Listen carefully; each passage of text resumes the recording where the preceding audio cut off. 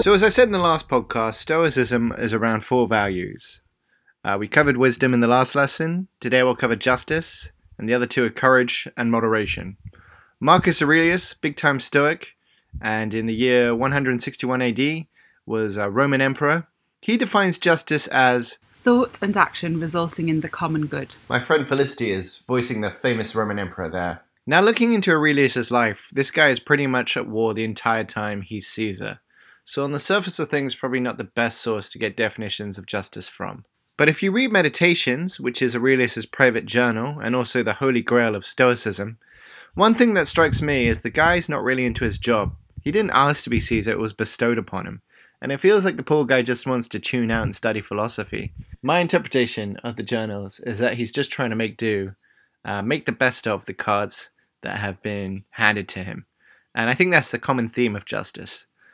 Standing up for the rights that you believe in and making the best of the situation.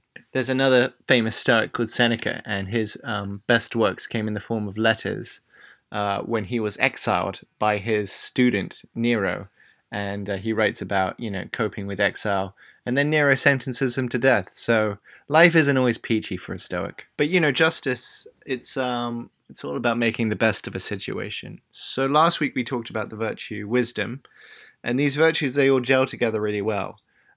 So if you're being brave in the face of circumstances, but not using wisdom to find the right balance or cause, then you're not going to have a good sense of justice.